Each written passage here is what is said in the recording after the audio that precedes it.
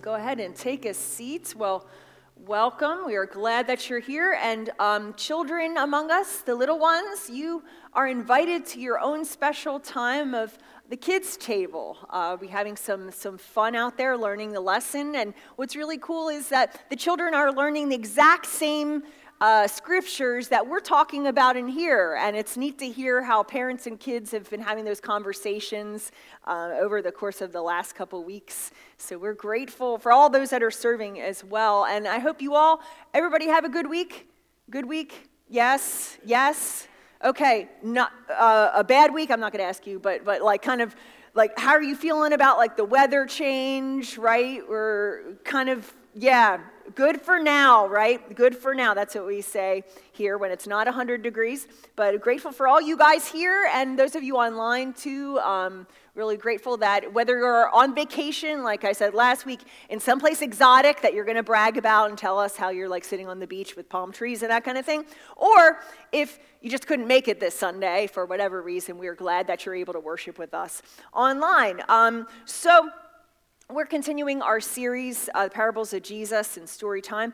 I want to just start off with a couple questions for you today about what is most important to you, or actually what is more important to you. I'm going to compare two scenarios, and I'm going to have you decide which of those is more important to you. And I want this to be a personal decision, no looking around to see if everybody else is saying the same thing. Okay, you ready? And those of you guys online in the chat, you can put your answers, or you can put LOL, or whatever you would like to put that's reasonable and respectable. Okay, so let's do this. What's more important to you? Utilizing an all-expenses paid trip to Super Bowl 57 with the Philadelphia Eagles, or getting $1,000? Oh my, wow. Do we have all like Steelers fans in here? Everybody's like $1,000, all expenses. Like who cares who's in the Super Bowl, right? Just like go, I don't. Okay, anyway, moving on. What's more important to you, a clean kitchen or a clean bathroom? Kitchen, bathroom, right? Don't they say in like restaurants, like if you go to use the restroom, like the bathroom actually communicates the kitchen status, okay? Anyway, so what's more important to you, having something to read or having something to watch? Read. We got our readers, our bookies here, and something to watch, right? Favorite shows. Okay, how about what's more important to you? A friend always being honest, or a friend always being kind? Okay, ready? Honest, kind. Both. Okay, we have the both. You can't do both. That was not an option. Anyway, everybody's a little on the good page here. So what's more important to you, having someone say you're right or having someone apologize that they're wrong? Having someone say that you are right. No hands. Oh, we got a couple in the back. Okay. Having someone apologize that they were wrong. Okay. And the last one, what's more important to you, sharing plans for the future or sharing memories of the past? Sharing plans and dreams for the future or sharing memories of the past? So who would say sharing plans for the future? Who would say sharing memories of the past? Like I said, none of these are worse than the others. So I think, those kind of things tell us, among other things, that we all have things in our lives, some that are more important than others. Some that are more important than others.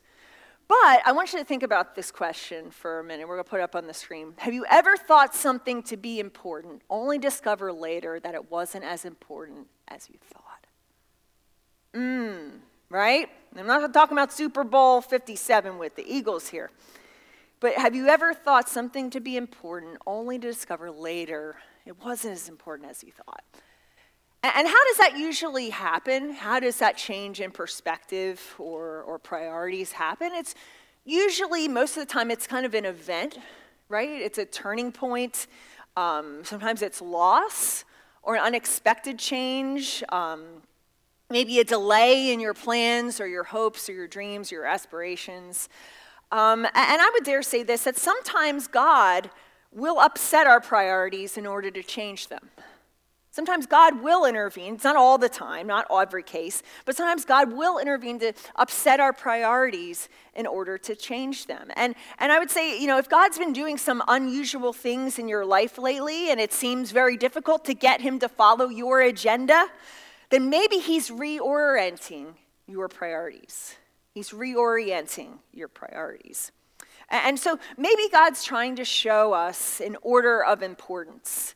And I think, a lot of times we wonder, how can I know God's present and working in my life? And how we ask that question, how can we know God's presence in our life? Well, I think it comes down to shifting of our priorities.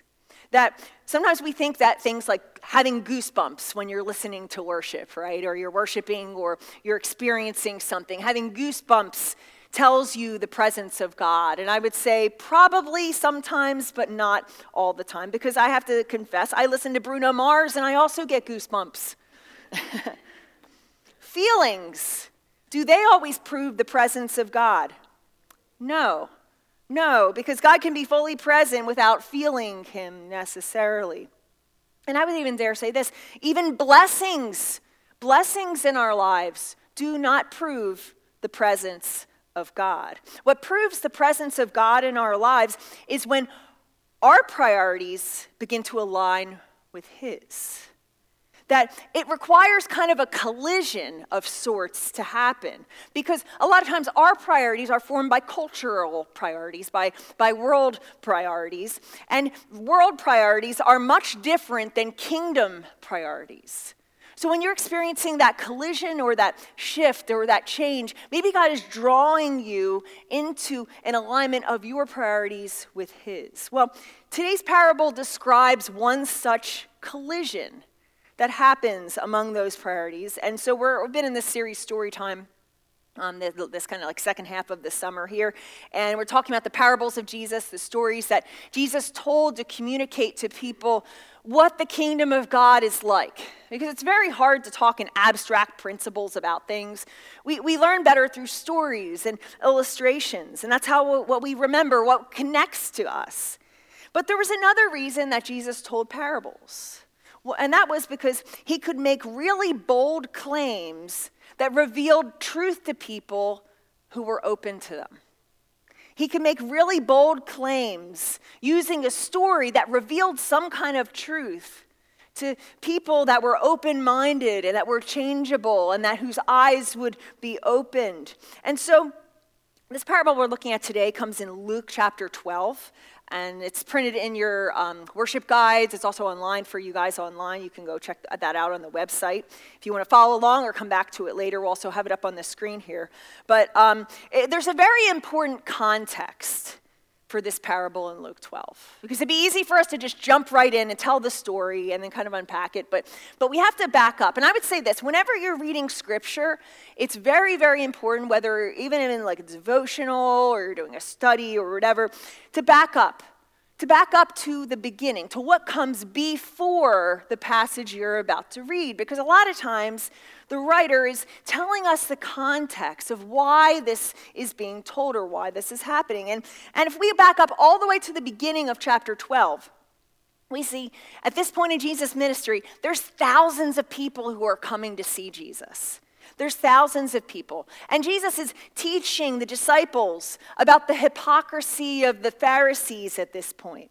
And he's telling them not to be concerned about the opinions of others, that God's love has to be the motive for all that we say and all that we do. And so Jesus is teaching, and this is what's going on. And it's in the midst of that scene, this scene, that somebody in the crowd raises their hand and has something to say to Jesus. So I want to ask you just a question. If you had the opportunity to tell Jesus one thing, what would it be? If you had an opportunity, say you were in a crowd around Jesus, physically present there, and you had one opportunity to say something to Jesus, what would it be?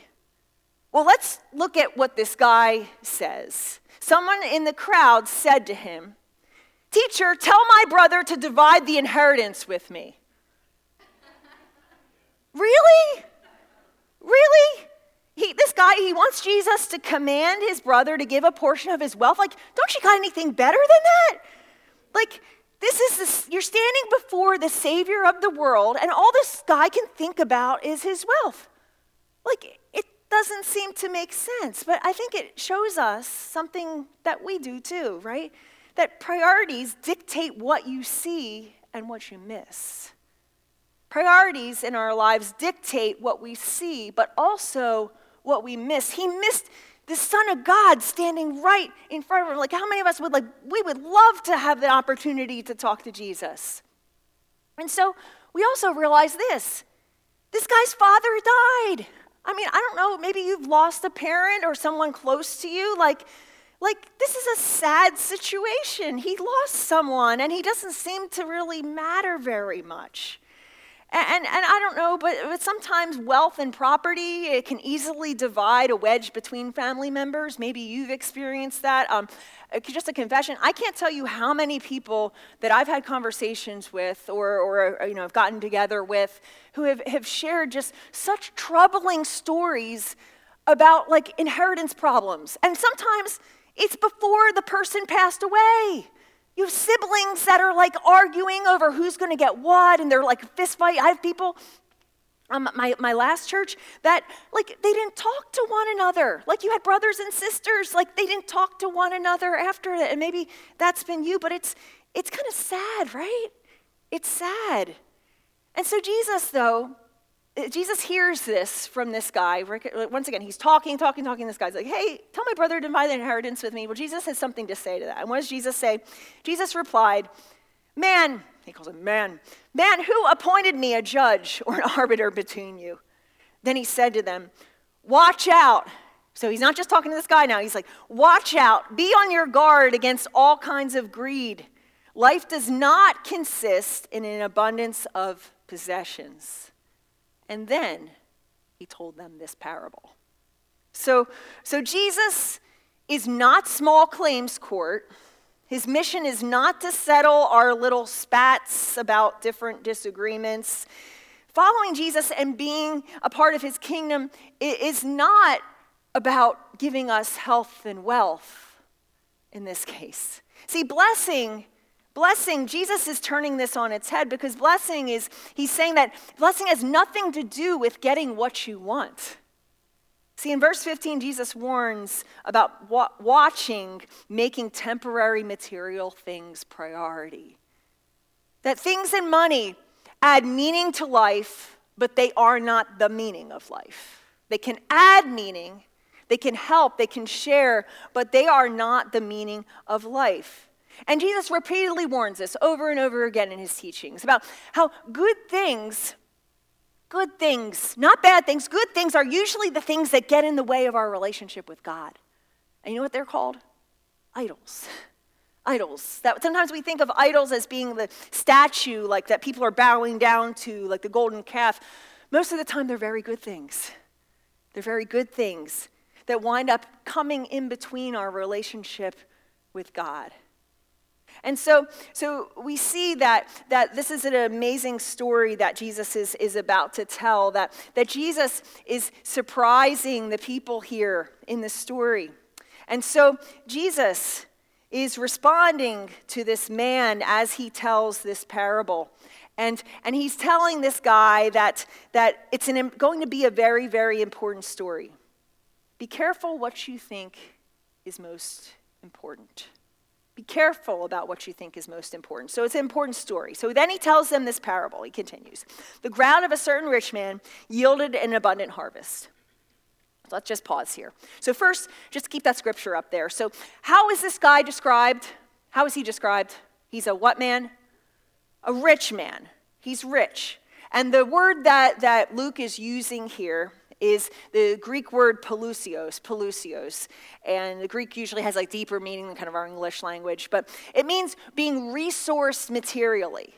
But it also means, get this, it also has a deeper meaning, being resourced spiritually. Interesting that this guy is both resourced materially and spiritually. Basically, it's described as having God's muchness, having God's gift. And it's also a sign of faith. So in a sense, that this word rich, isn't just about that he had a lot of stuff, but also that he was rich in faith. Very interesting. This isn't just a guy off the street that doesn't believe in God, that doesn't do anything, that just kind of like lives his own. This is a faithful man. And that's what he's indicating here. But also see in the verse, the abundant harvest. What yields the abundant harvest? The ground. The ground. Now, I don't know about you, but I have no control over the ground. I would consider myself as one of those people who has trouble growing things. I know other people have other things. Sometimes I call myself the black thumb. And I've been gifted some plants from people that do not require watering or any care, and I still wind up hurting them. But the ground, right? The ground is something you have no control over. Like you can do certain things, but the ground is something you have no control over. So we have a rich man who has a lot of things, but he is also a spiritual dude who is having an abundant harvest that results from things that he really didn't cause. So Jesus continues, hold on to that thought. He thought to himself, this man, what shall I do?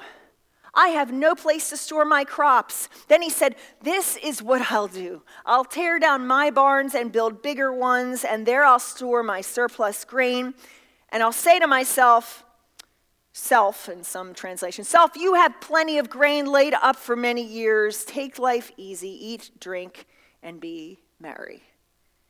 So let's just pause here, because on the surface, it doesn't seem like we have anything in common with this guy, right? I mean, how many of us are growing things and putting them into barns? And I know some situation, maybe if you live in Lancaster County, it's a different situation.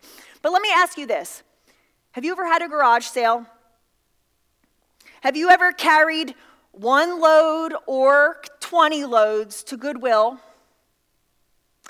Have you ever had a hard time finding room in your basement for something you weren't using anymore because it was already full of stuff you weren't using anymore? Right? Do you have a storage unit that you have stuff that you haven't looked at in several, maybe years? So we can relate. We have things. And he seems like a wise and a responsible person too. That we see his plan is a good one. He can buy now and save later, for his family, maybe for kids. And it's a great plan if you think about it. It's kind of like the American dream, right? You get the harvest, you put it away, and isn't this kind of like what we're encouraged to strive for? He's worked hard, he's saved wisely, now he can sit back, relax, and enjoy the fruits of his labor. He's pretty much won at life. He's blessed. Doesn't he seem blessed in so many ways? I mean, think about it. Like, if we look at ourselves, like a lot of time, consider, well, I'm not blessed, like things aren't going right. Like, actually, our very means of living here and living even in this country compared to many other places around the world, we are very, very, very rich. We don't recognize it. I mean, I was at camp with the kids' camp on our Nazarene district 2 weeks ago, and every meal we had in the dining hall, if you've ever been to camp or college or whatever, and I have to say, like, I never want to see another chicken nugget for, like, next, year. But there was so much food. There was so much food. I mean, there were kids, I have, some kids, they're on their own. They get to do things like, who wants seconds? It's like, bam, right? And they're, filling their plates up. I'm looking where do they put it, right?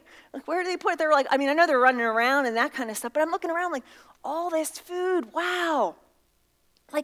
We're blessed. We have so much. And so think about that. In this guy's situation, he had so much. He had so much that it looked like he was very blessed, and so thought everybody in Jesus' audience that he's telling this story to. But then Jesus gets a little surprised because he says this, but God said to him, you fool, you fool. I don't know how you say fool, right? Well, but this is crazy. Put yourself in Jesus' audience. They would have been taken aback by this because what this guy is doing is the normal expected thing for every faithful person to do. He was smart, he achieved the goal, he's living the dream. So clearly there's some kind of disconnect.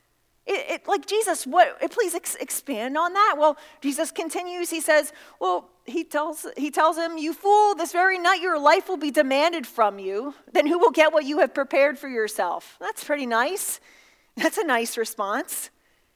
In other words, you're out of time even though you're not out of grain.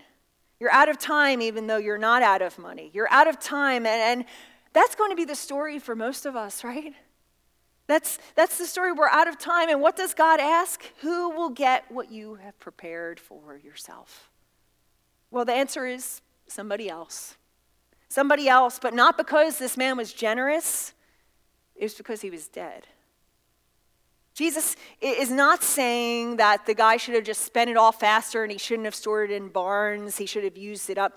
What he's saying here is that in our consumption, this guy had nothing left, nothing meaningful left to show for his life.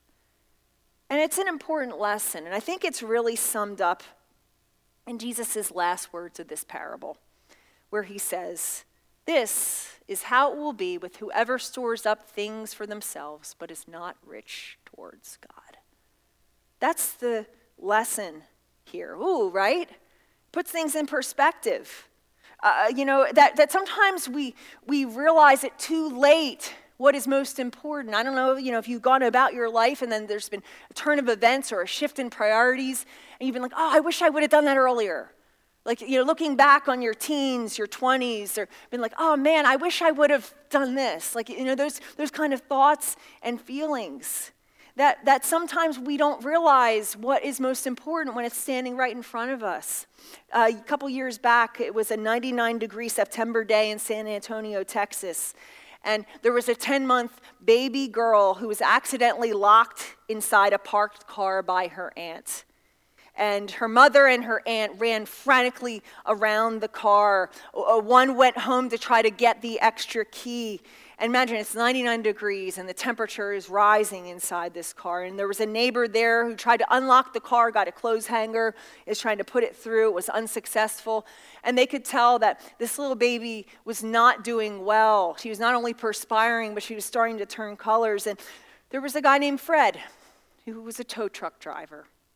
Fred was driving by and he saw this frantic situation. He stopped and he reached into his truck, and what did he take out? A hammer. And he walks up and the aunt is sitting there and says, "No, don't break the window. Don't break the window. Like, we're trying to work. Don't break the window." And he said these words. He says, "What's more important, ma'am, the baby or the window?" And he smashed it and rescued the child. And the aunt had to pay $235 to replace her car window. Don't let it be too late to realize what's most important. That sometimes we just let things go and then it's too late. And sometimes our priorities, they shift and they get out of order. And sometimes not even thinking about it. But we need a reminder of what's most important. See, the rich farmer, he was not a fool because he was wealthy or because he saves for the future. He was a fool because the most important thing was that he lived for himself and what he has. See, when the rich man talks in this parable, do you notice that he only talks to himself, about himself, and the only person he refers to is himself? Even though supposedly he is a faithful person. Stepping back, I think we can look at our own language. How much do we talk about me? How much do I talk about myself? And the rich guy's land has produced abundantly, but he expresses absolutely no sense of gratitude to God. Or think about it, the workers who were working to help get him there with the harvest. I doubt he did that all, right? There is not one mention of the people that helped him to get where he was. See, he has more than he would ever hope to use, yet he had no thought of sharing it and no thought of what God might expect of him. See, he's blind to the fact that his life is not his own, that his life belongs to God, and that all of that can change in an instant. So have you realized that sometimes who and what we think is so important, maybe in the kingdom of God isn't as important? And I don't think it's because God doesn't want us to save for retirement or for our future needs or a rainy day or to even enjoy life. I mean, we know from the Gospels, we talked about this in a series back last fall, but Jesus spent a lot of time eating and drinking and socializing with people and enjoying life. But he was clear about where his true security lay. See, many times in people's faith journey, it begins realizing that there's something missing. Maybe that's your story. Maybe you've achieved things, you've gotten things every in your life, and there was still a sense of emptiness because shallow values do produce empty victories. That you might have gotten what you want and still felt empty and are still searching. And the culture will always pull us towards a story to describe our lives as this, as she ate, she drank, she got married, she did this, and she died. That's what the world communicates. That's what life should be about. You ate, you drank, you got married, you did this, you accomplished that, and you died. And we know people that was their story. Nobody chooses that on purpose. But Jesus is saying here, what's most important is that in everything, not just our finances, that's a very important part, but in everything, it's about being rich towards God. Being rich towards God. John Wesley, so several centuries ago, John Wesley, he was kind of the founder of the Methodist movement from which our denomination kind of came off of. He has a whole bunch of amazing sermons that I hope one day we can do kind of like some spin-offs of because they're really, really good stuff, some kind of very intense things. But he has a sermon that he wrote called The Use of Money. And he describes basically as faithful people of God, how should we use money? And a statement from that sermon where he unpacks these phrases has really stuck with me when I first studied this in seminary. And he says this: earn all you can, save all you can, give all you can. Earn all you can, save all you can, give all you can. See, the reprioritizing happens when contribution comes to the priority list. That we reprioritize around contribution rather than consumption, moving from what's the bottom of our list to the top. And I think that's a good question to ask, and how we're using ourselves, our time, our money, and our gifts. Are we more about consuming or are we more about contributing? Because once those things get out of line, it's very easy to wind up just being a consumer of everything. And yes, this has to do with tithing, with giving to the church, and I would encourage you, the monies that we receive here, this is not about the church, this is about you. It's a spiritual practice. It's saying, hey, I'm contributing and I'm trusting God first, to provide for my needs, but it's a spiritual practice about placing those things first in God's hands and then using the rest. Once again, earn all you can, save all you can, give all you can. It's do it not to be blessed. Some preachers will tell you, if you give amount, and God's going to bless you like crazy, like sometimes things happen, but that's not all the time. But we don't do it to be blessed, but we do it to be a blessing. To be a blessing. And that's how the early church relied on people coming together to supply for the needs of one another. And it goes for everything else too. To ask, do you participate? When there's help that's needed, stepping in to help. Here, but also in your neighborhood, when there's opportunities to step in and to give your time or of yourself, or many of you have gifts and talents that can be shared for others. Those opportunities, when it becomes less about the farmer, about me, myself, and I, and more about using those opportunities, contributing to others, and to sharing with others, and not just what we have, but the hope that Christ has given us. That not doing things to be blessed, but doing them because you are called to be a blessing. And my daring prayer every week is, God, show me what's important from your perspective. It's a shaping prayer at the beginning of my week to pray, God, show me what's most important from your perspective. And I'll say this, that the collision often results.